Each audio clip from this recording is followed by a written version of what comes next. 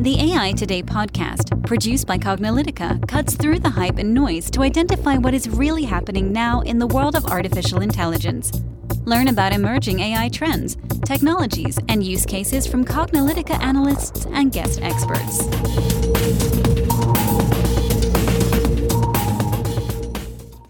Hello, and welcome to the AI Today podcast. I'm your host, Kathleen Walsh. And I'm your host, Ron Schmilzer. And thank you all very much for listening to our AI Today podcast. We are well over 200 episodes and into our fourth year. And we have interviewed some really phenomenal people, covered some really big insights into what's been happening in AI and, of course, the evolving markets, and been diving deep into how AI has been applied to various different industries. I don't know if you've heard any of our use cases series that we've done. Go back. I mean, we continue to get feedback about things we've done in industries like fashion and construction and real estate. You know, you'd be thinking, well, AI is all about autonomous vehicles and, recognition systems and the cool things we can do with NLP.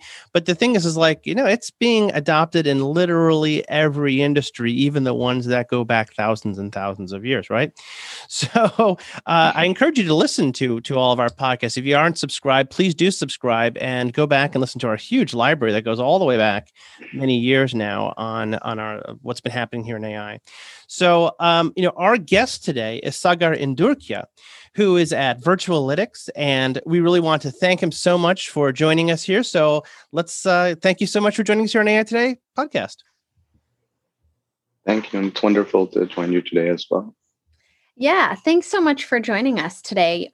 At AI Today podcast, we're always excited when we have interviews because we get to see what's really happening, today in industry with artificial intelligence. So I'm excited for this podcast. I want to start by having you introduce yourself to our listeners and tell them a little bit about your background and your current role at Virtualytics. Thank you. Yes, so my name is Sagar Indurkya. And I'm the head of natural language processing at Virtualytics. So a little bit of how I got here.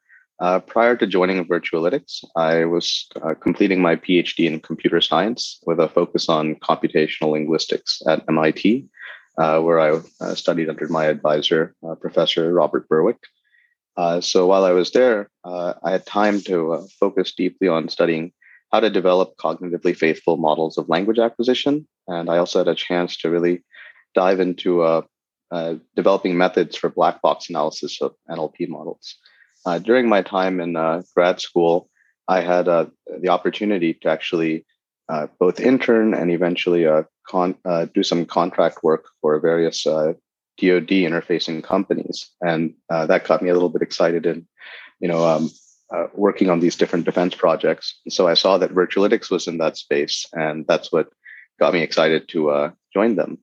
So I joined last year, and since then I've been having fun working on both a couple of interesting DoD projects involving natural language processing, and I also head the development of the AI functionality for our flagship product, Virtualytics Immersive Platform, or VIP. That's really interesting. I know that we spend a lot of time looking at the applications of natural language processing and all sorts of other aspects of pattern recognition, which is, AI machine learning systems are particularly good at. I mean, especially when you have lots of data to train these systems on. That's sort of the core of it. And, the data is so important. I mean, that's something we spend a lot of time at our Data for AI community. It started as a multi-day conference, online conference in 2020. And we since realized that like 80% or more of AI projects are spent dealing with data, sourcing data, data preparation, data labeling and annotation, data quality, moving data around, data engineering, that we have a whole community focused on that. So for our listeners, it's a free online community. You're welcome to join us. If you go to Data AI Conf, dataiconf.com, you can see a lot of these online presentations, including the presentations from our guests here. It's Virtualytics, who are one of our sponsors of the Data for AI conference. And we've addressed a lot of these data side issues. So thinking for our listeners here who may be at various levels of technical depth with AI and machine learning, what do you see as some of the primary challenges for AI and machine learning adoption, especially for non-technical users? Yeah, sure. So I think there's a couple of different hurdles, and I'll just take them point by point.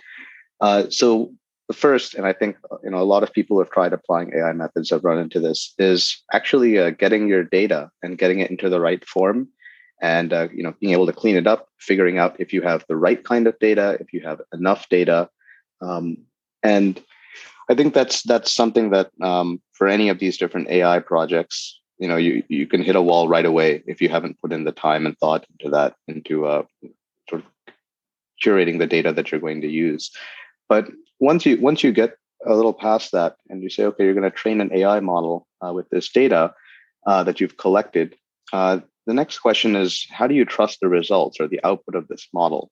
And this is important because when you are working with one of these modern AI solutions, oftentimes, like say some kind of a deep learning solution, it can at times be a black box. And that means that if you have to make decisions based on the outputs of your model, how are you supposed to trust the decisions you're going to make if you don't understand how the model works?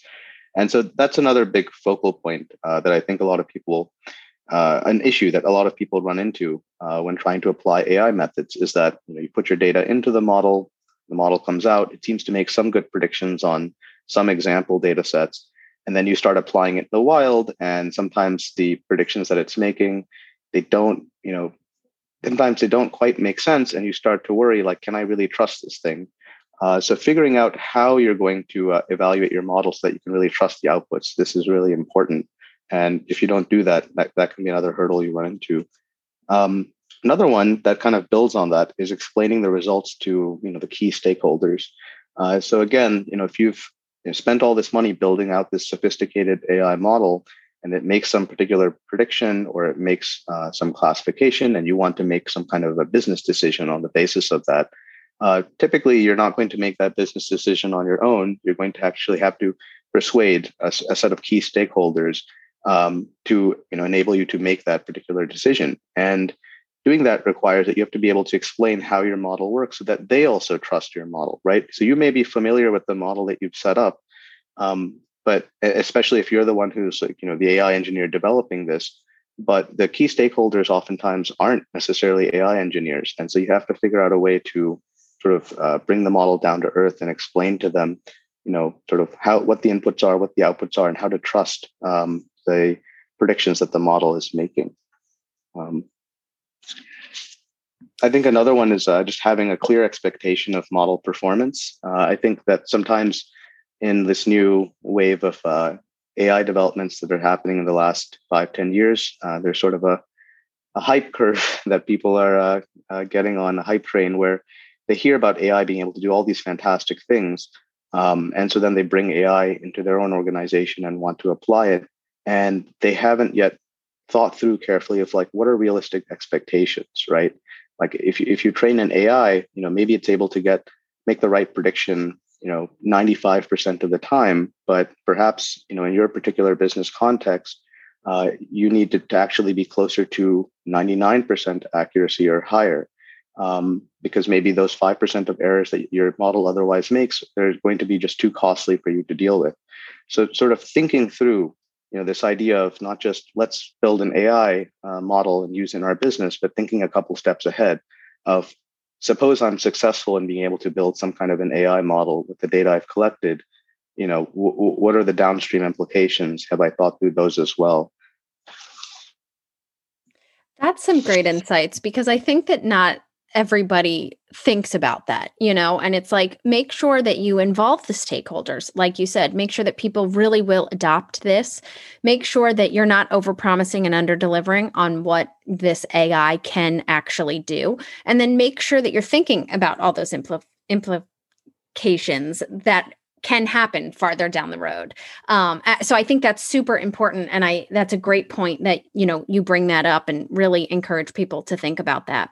And AI is a transformative technology. Like with any transformative technology, there's going to be, some disruption, but it allows companies to also, possibly become more efficient, especially if they're, thinking long-term. We always say at Cognilytica, start small, think big, and iterate often. So, start small, don't don't bite off more than you can chew, but think big. So make sure that, you're actually solving real business problems, and, thinking long-term about what you can do. So with this transformative technology and, such as artificial intelligence and virtual reality as well, how does this allow companies to gain actionable insights from their data?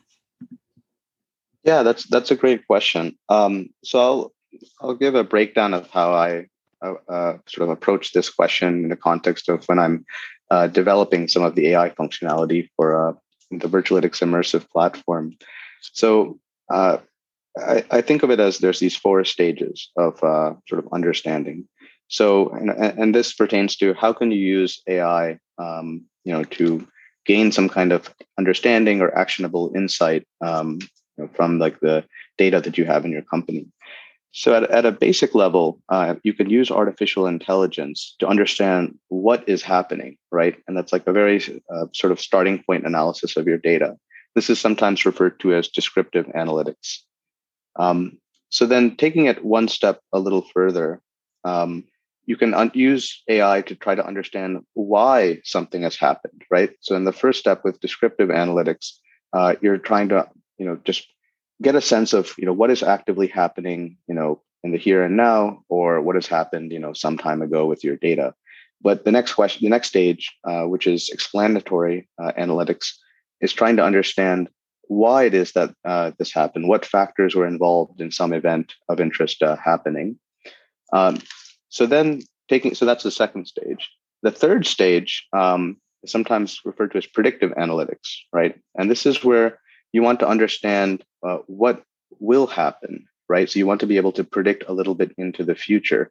And this is where sometimes the actionable insights, start to arise, because now that you understand what's happening and why it's happening, if you can understand what's going to happen a little bit into the future, you can start to make decisions based on that forecasting, so that you can try and alter things to, happen in the future in the way that you want. So we've gone through descriptive analytics, explanatory analytics, predictive analytics, and then the last one, which is what I would consider sort of the most advanced application of AI, and one of the most difficult for a company to achieve, is prescriptive analytics. And this is where you want to use AI to understand what you should do next to positively impact your business goals. So in the third stage of predictive analytics, you're trying to predict, what is going to happen in the future. At the fourth level, you're trying to figure out what you should do now, right? What business decisions you should make, so that what happens in the future aligns with the interest of your business. So that like sort of 4 stages provides sort of a matrix in which you can like break down your AI efforts and say, whatever I'm building within my company, or whatever AI solution I'm using, which of these different stages does it fall in? Sometimes it will fall into several different stages. Yeah, that's something that we've been spending a lot of time looking at, the stages of AI projects, the stages of dealing with data and data cleansing, and all the various aspects of making these systems work. And I know that, in this podcast, we've been using somewhat interchangeably, the terms AI and machine learning, but clearly they're not interchangeable. Machine learning is a particular aspect of AI, and specifically deals with giving the machines the ability to learn from experience, which is extremely important. That's what we do as humans. The only way to recognize patterns is to take data and to identify those patterns and make meaningful relationships. But of course, we need to do more than just learning. We need to apply that learning and adapt that learning to new situations. This is where we go beyond machine learning to machine reasoning and all these aspects of action and effect. But where we are right now, the reason why we talk about machine learning so much right now is this is kind of where we are at the frontiers of evolution of making AI work, which we've been trying to do for decades.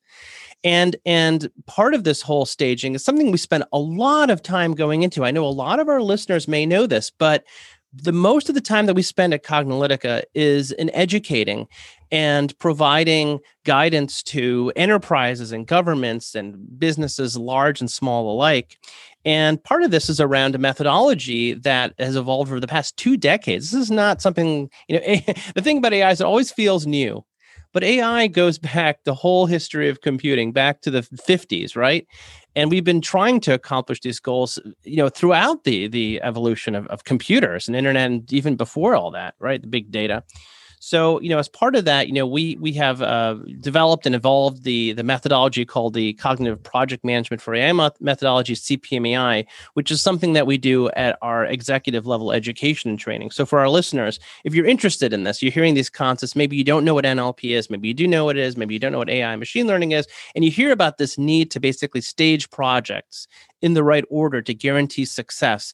We've been hearing from some really interesting people that we've interviewed right here on the AI Today podcast, chief data officers from major banks and major consumer packaged goods companies and, industries of all types. And they are all a lot of them are struggling with project iteration. Many of them have gone through our executive level education, and it's focused on AI, machine learning, and cognitive technologies, and includes certification on the CPMAI methodology, which is the best practices approach for implementing AI machine learning, which is itself based on CRISP-DM, which has been around for about 2 decades. So if you're looking for more information about this for our listeners, the best practices and methodologies for doing AI projects right, you should definitely check out the education at courses.cognilytica.com. We have put, there are over hundreds of certified CPMAI trainees from large organizations and small alike who have gone through the methodology and gotten certified in CPMAI to build world-class AI implementations. So there was a little bit of a plug there, but I do want to this idea of it's not about the technology. It's all about the data, but to do the data right really requires doing things in the right order. And actually, a lot of it really has to do with methodology. And the word methodology may seem so academic to people, but it's extremely important to do things in the right order. That's how you do things reliably and repeatedly. But one of the other issues, go ahead. I'm sorry. Go ahead, Sagar. So, sorry, if I may just say, on the point of methodology, I think the reason why it's very, very important to sometimes try to do things, in this particular ordering is because you can make large investments of capital and you can find out later that you've misallocated it because you didn't sort of think through a couple of steps downstream into how the model that you're going to build and train, which may involve allocating a lot of compute time, which can be expensive, or collecting a lot of data, which can be expensive. How those models are going to be used and whether they're going to be used in a way that's actually useful for your business. One thing that just some heuristics that I took notes on that I often employ is because I'm trained as a scientist, so I'm a little bit skeptical in nature when someone presents an AI model to me, right? And it takes me a little while to trust that this AI model is something that I could actually rely on.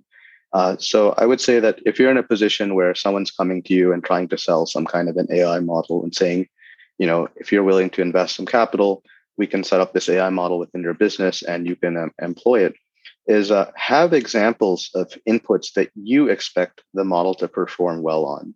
And that can take a little bit of time actually to construct, but before you invest too much capital in trying to build a particular AI model and implement it, some kind of a pipeline in your business, it's good to build some kind of a prototype and devote a lot of time to coming up with clear examples that cover the domain of different types of inputs you would expect the model to take. And before you run the model, ask yourself, what kinds of outputs would I expect for each of these inputs? These inputs are representative of what I expect typically to go into the model. And then you can actually measure, what the model outputs with what your sort of pre-registered expectations were. I think this is an important exercise to go through. It definitely takes a little bit of time and thought and energy, but it's a worthwhile investment because otherwise, you may burn quite a lot of cash, to put it bluntly, before you find out suddenly that your investments didn't really pay out, and the model that you've built and trained, it doesn't really output, it doesn't meet expectations with respect to making the types of predictions or classifications that you were expecting at an accuracy that's acceptable. Another point that I would bring up is going back to those 4 stages. I want to point out that not every business needs to have all of those 4 stages covered, right? For some businesses, just having a clear understanding of what is happening, why it's happening, that's enough, right? They're not necessarily in the business of doing some kind of predictive work. For other businesses, it is worthwhile to make this investment of, developing out some kind of prescriptive analytics model that can tell them, these are the types of business moves that you should be making, and here's the reasoning why. But along those lines, when trying to decide, what do you want to, if someone says like we should use AI in our business, this is exciting, all the other companies are doing it, and I read about this all the time in the newspaper that they're having these exciting gains. Like, why don't we try using AI? If you're going to try developing an AI pipeline within your business, you should also ask yourself, what are your strengths? Different companies have different strengths, whether they be you have a really solid talent base of AI engineers already, or maybe not, right? How much time do you have to explore this, right? How much capital do you have? How much data do you have? What does your infrastructure look like? And do you have a team of engineers who can leverage some of the infrastructure that might be accessible through the cloud? So, for every company, you're going to have some different combination of strengths and weaknesses for these different factors that I was listing. And you should try to find an AI solution that's going to let you take advantage of your strengths, but not, hinder you with your weaknesses. So that may mean that, for example, you don't have a lot of data, but you do have a lot of capital.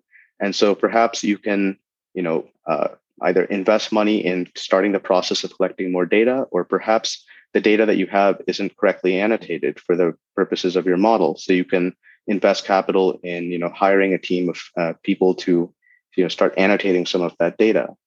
Or, for example, maybe you have time, right? And you have capital, but you don't have the data. So you say, okay, I'm going to, start the investment of capital now to start collecting data and wait a while because that's a play I can make. So just something to consider.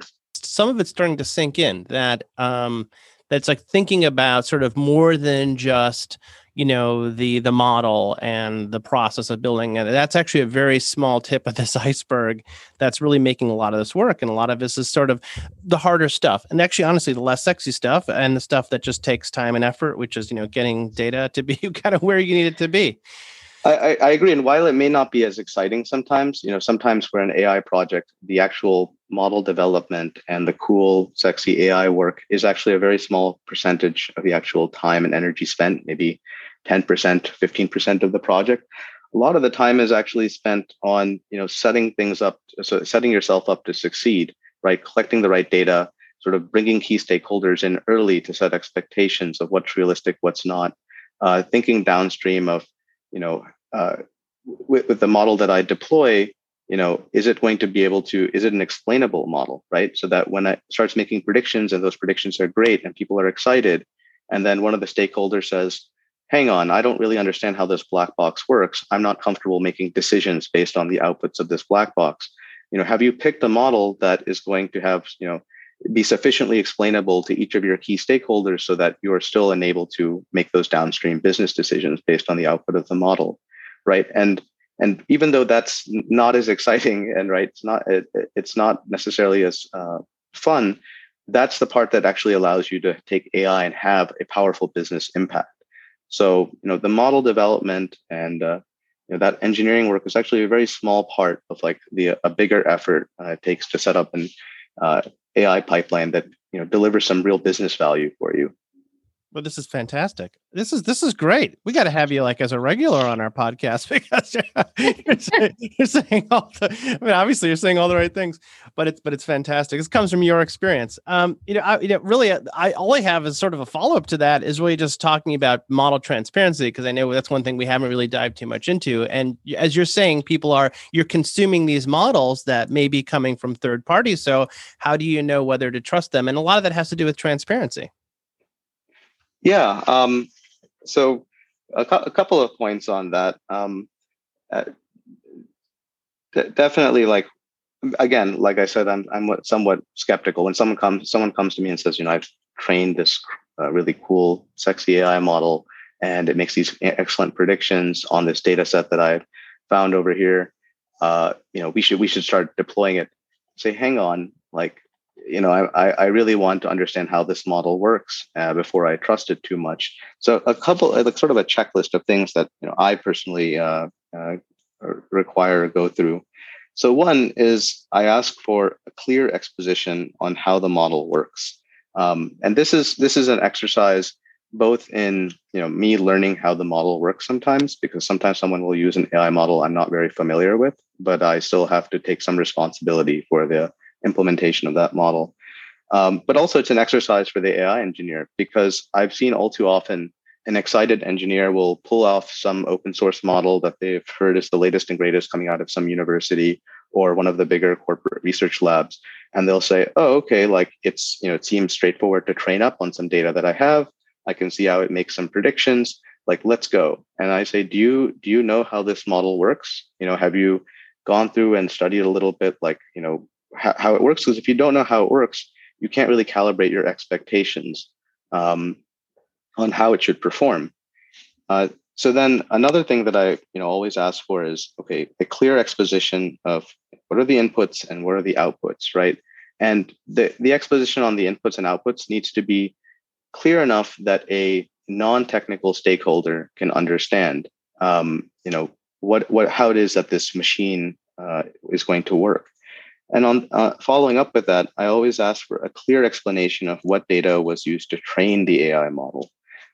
So again, this is something I've run into where an engineer will say, I've got this great model and I want to get it up and running as fast as possible. So I went and I found some data set online, and it seems like it's a good match. So I've trained my model on it, and off we go. And I say, well, it's worth actually spending a while, doing a little bit of an analysis on the data set they're using to train your model, to understand, are there certain biases in the training data? Are those biases going to lead your model to make wildly off predictions when it's actually being deployed on real world data, right? So it's from my experience, it's actually worth spending more time analyzing the training data and getting a sense of like its various different statistical properties and the different biases in the training data, than just doing the model development, because you can sink a lot of time into developing a model that works well on a poor training set of data, and then when you deploy that model, it's not quite so useful. And another point that I would bring up is explainable models. So when you develop a model, you need to determine what degree of explainability do your key stakeholders need. And there are different ways to approach this. One way is you can say, I'm going to purposely choose a simpler AI model. Maybe it's not so, it's not in fashion right now. It's not coming, hot off the presses. Maybe this is an AI technique that was developed 2 or 3 decades ago, right? But it's because sometimes the simpler models are easier to understand and they're much more transparent.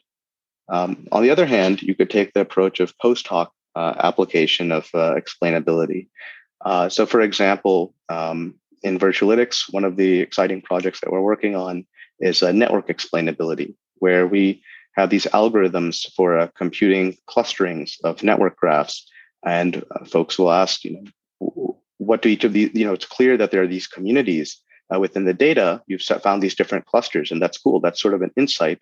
But what are these clusters about? And so we've been working on developing different algorithms for being able to label all of these different clusters and give like a nice, succinct English description of, what are the particular properties that the users in a particular community exhibit. And so this is something that allows people to then go beyond just, oh, it's interesting that the different members of this network graph cluster together nicely. It allows them to actually say, okay, now I understand what these clusters are about. And that's like key to allowing people to actually, gain some actionable business insight from that. So, thinking through the explainability angle of your model, it's also really important. And then the last point I wanted to make, which I think is actually perhaps the most important, and it's served me well time and time again, is what I call the 3x3 approach. So I learned this when I was TAing actually in graduate school.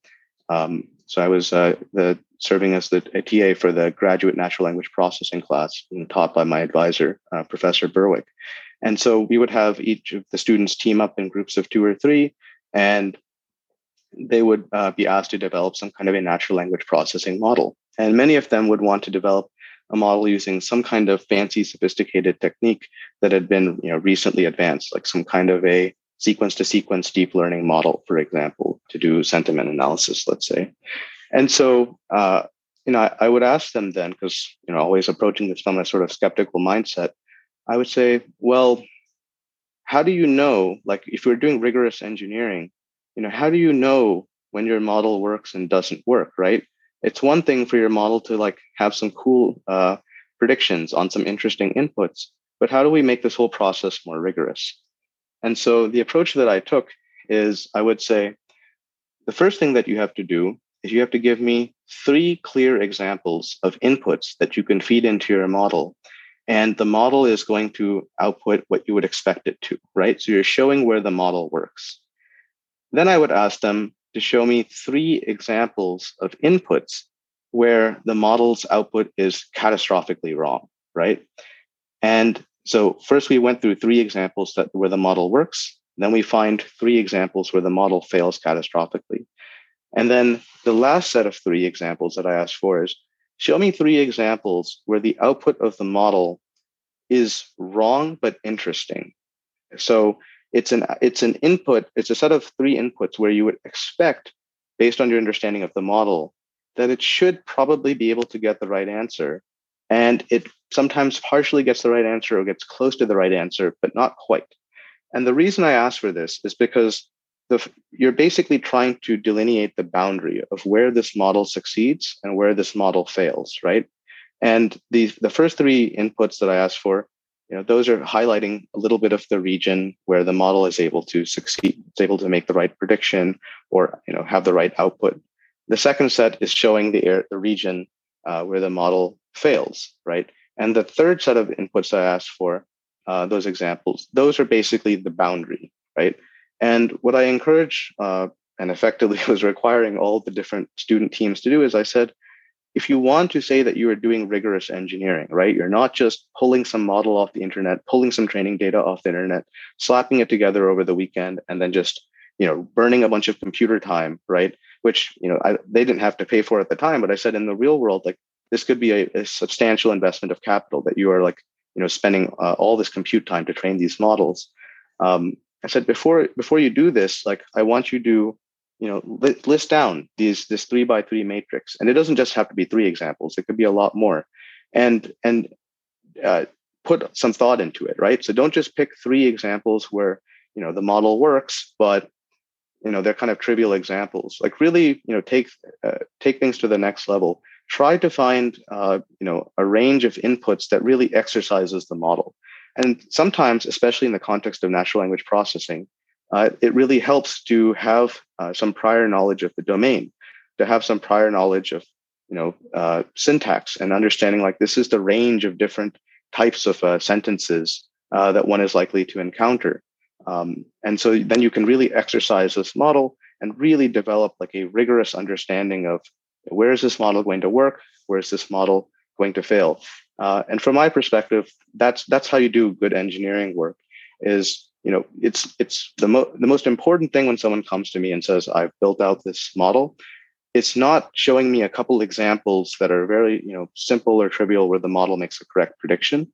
It's being able to show me interesting examples where the model fails, because then I know that that person has really investigated this model and really taken the time to understand where the model is going to work, where the model is not going to work, so that we can then make a rational engineering decision on that basis. Do we want to deploy the model in this scenario or that scenario? Or if some stakeholder comes and says suddenly, oh, we've fed these inputs into the model and it's not performing as expected, what's going on now? We're making business decisions on that.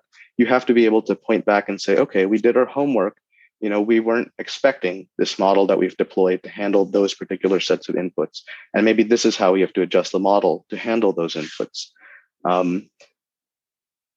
So yeah, that's usually like one of the things that I always look for right away when I approach a machine learning or NLP model.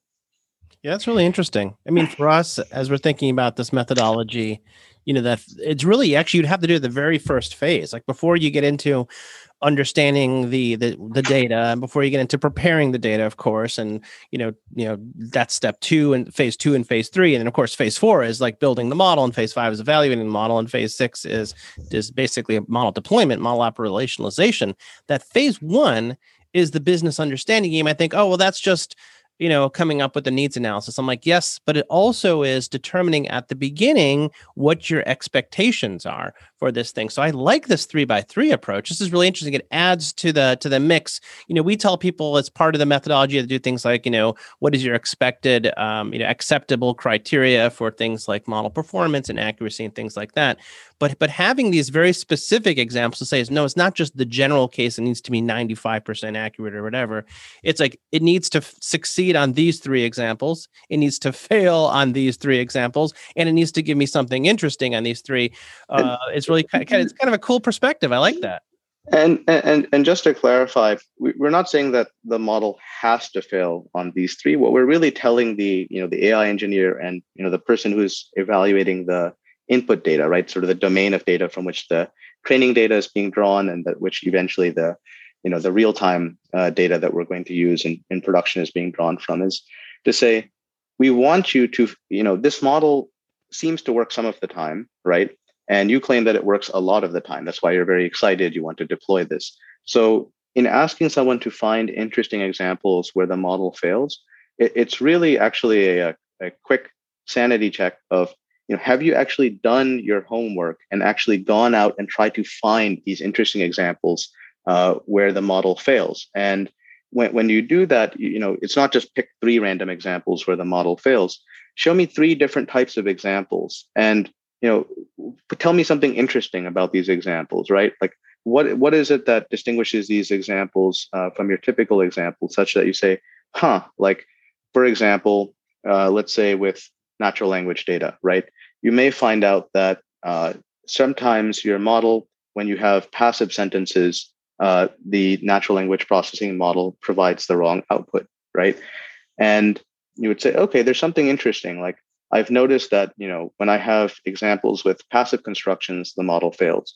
Or for example, you may say, when you have a certain level of embedded sentence structure in a sentence, you start to notice that the model fails.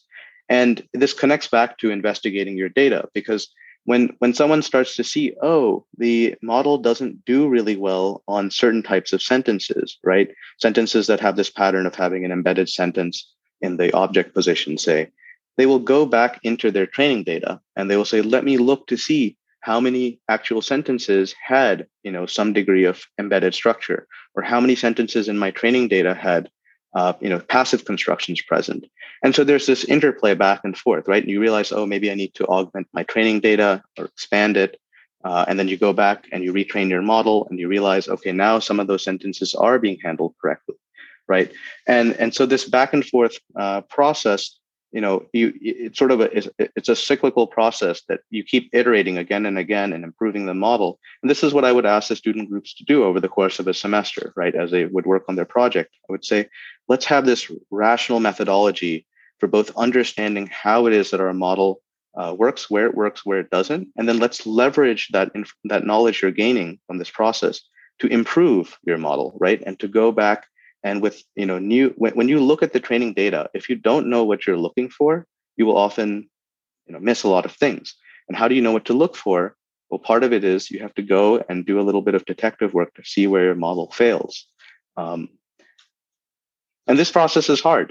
It's not easy, right? But this sort of iterative process, it takes a lot of energy and determination, but it's worthwhile because you gain a deep understanding both of the data that you're using to train your model and the power of the model itself.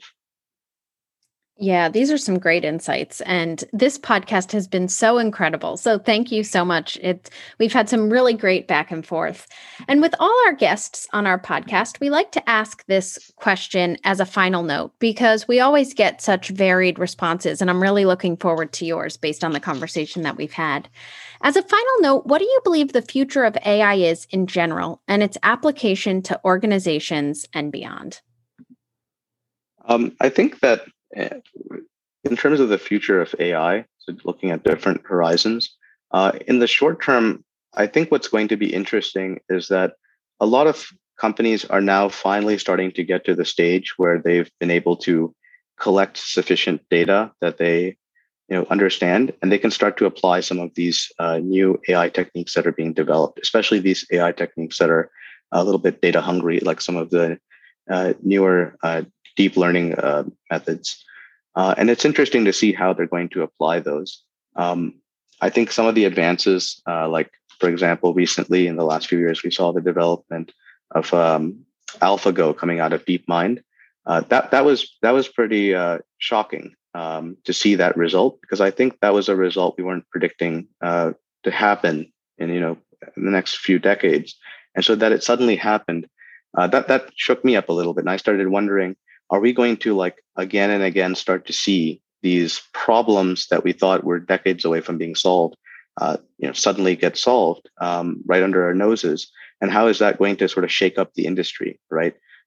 Because I think a lot of times, industry, different companies, they're watching each other, and the pieces on the chessboard are moving fairly slowly. But with the development of these new AI methods, especially also as like the access to the infrastructure, right, in the cloud is scaled up, I think we're going to see some of the pieces on the chessboard move a lot faster, and people are going to have to react to that. So it's interesting to see what's going to come in that sense.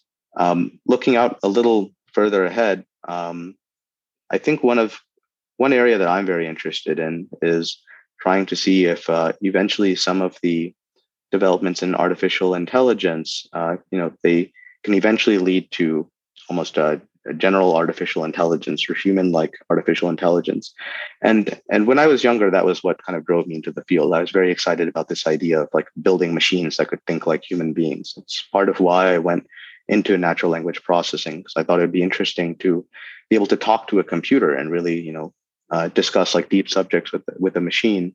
But what I've learned in the course of my studies and just my experience, and I think this is something many others have pointed out, is it's hard to, in machine learning, you have this clear idea. If you have these inputs, you have these outputs, you're trying to build some kind of predictive model, let's say, or some kind of classifier, and it's pretty, in that sense, straightforward of what it is that your objective is.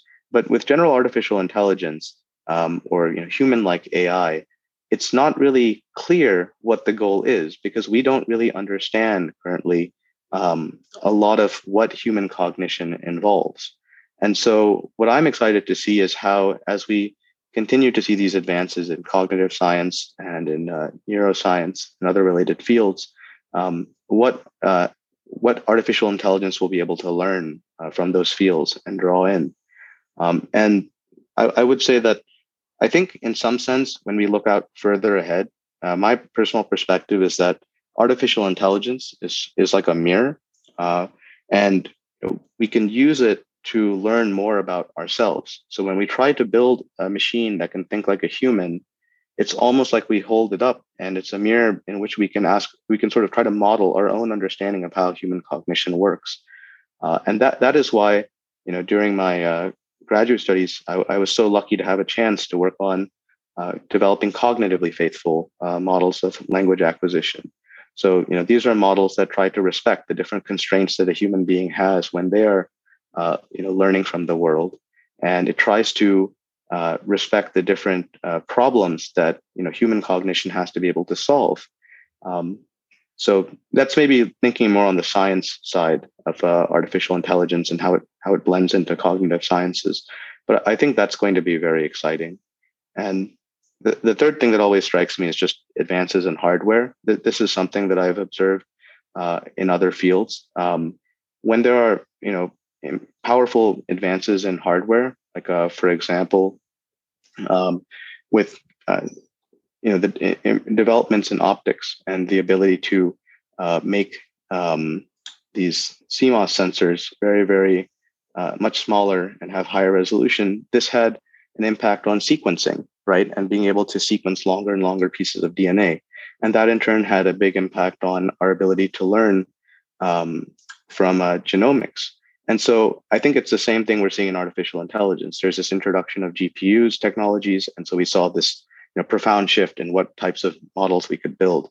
And what I'm excited to see in the coming years and decades is what other powerful new hardware advances come about and how we're able to leverage those to build new types of AI models. Yeah, that's great. I mean, I think this is kind of where we've been with artificial intelligence. I think, as mentioned, since the very beginning, since Turing and others, had this idea of more intelligent machines, which of course led to indirectly or maybe even directly the development of the first computers, in part, the generally programmable systems, and thought that, maybe, our brains worked like logical, deductive reasoning systems. But then, of course, we realized that they don't exactly. And then the first perceptrons in the 1950s and 60s. And we keep coming back to this, and you're right. And part of it is that we have better hardware, we have better understanding, better algorithms, we have more data that we can chew on. And every time we sort of get closer, we get this it's like this glimmer of hope where we're like, maybe the realization of AI is closer than we think. It comes up like there's this beacon and it says, we're close. We can do these things we've never were able to do before. That, maybe we can get these autonomous systems and these vehicles and all these sorts of stuff. And it feels so close, right? And the question is, it might be close. We might be one or two innovations away from making a reality, or there might be something. It's sort of like peeling the layers of a very large onion, right? Yeah. You keep having this sensation of each time you peel a layer, you're like, well, I must be getting closer to the center. But you start to discover that each layer is its own set of problems, right? And I think that's great. Also, if, for example, you're a student looking for like a thesis subject to explore, each layer of the onion is a new opportunity to study something. It's a new set of interesting problems. But it will be interesting to see. Eventually, do we peel off enough layers that we get close to the center? Yeah. I always go back to the dragonfly because this amazing insect, that can fly around and hover and reproduce and, feed itself and grow and molt. The brain size of that dragonfly fits in the tip of a pin, right?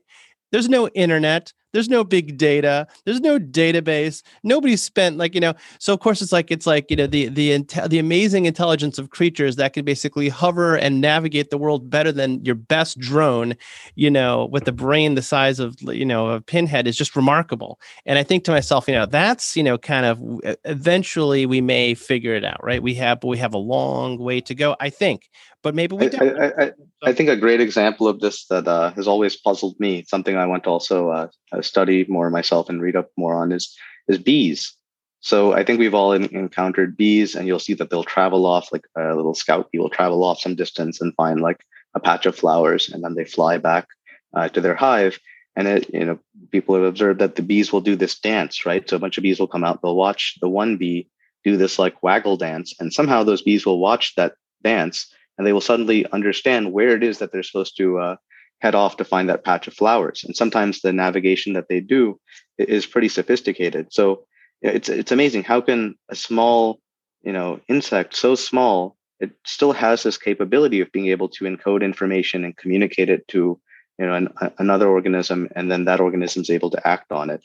And so sometimes, when we think that's why I've learned to, be increasingly humbled by all these problems, because I think of one day we want to try to model human cognition, but can we first try to model how like bees are able to communicate with one another?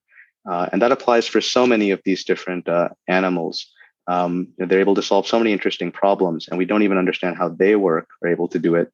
And so the goal of being able to understand human cognition may be a ways off, but it's an exciting adventure nonetheless. Totally agree. So, this was such an incredible podcast, and I want to thank you for spending time and educating our audience. I know that we have all gained some valuable insights. So thank you so much for joining us today. Thank you, Kathleen. And listeners, if you've enjoyed listening to this podcast, please make sure to rate us on iTunes, Google, Spotify, or your favorite podcast platform.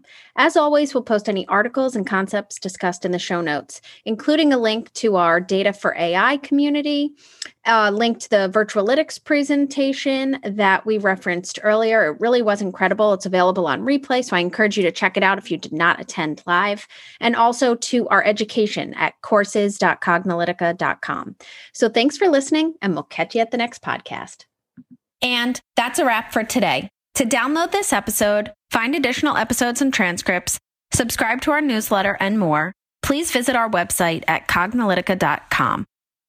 Join the discussion in between podcasts on the AI Today Facebook group, and make sure to join the Cognilytica Facebook page for updates on this and future podcasts. Also, subscribe to our podcast in iTunes, Google Play, and elsewhere to get notified of future episodes. Want to support this podcast and get your message out to our listeners? Then become a sponsor. We offer significant benefits for AI Today sponsors, including promotion in the podcast and landing page, and opportunities to be a guest on the AI Today show. For more information on sponsorship, visit the Cognilytica website and click on the podcast link. This sound recording and its contents is copyright by Cognilytica, all rights reserved. Music by Matsu Gravas. As always, thanks for listening to AI Today, and we'll catch you at the next podcast.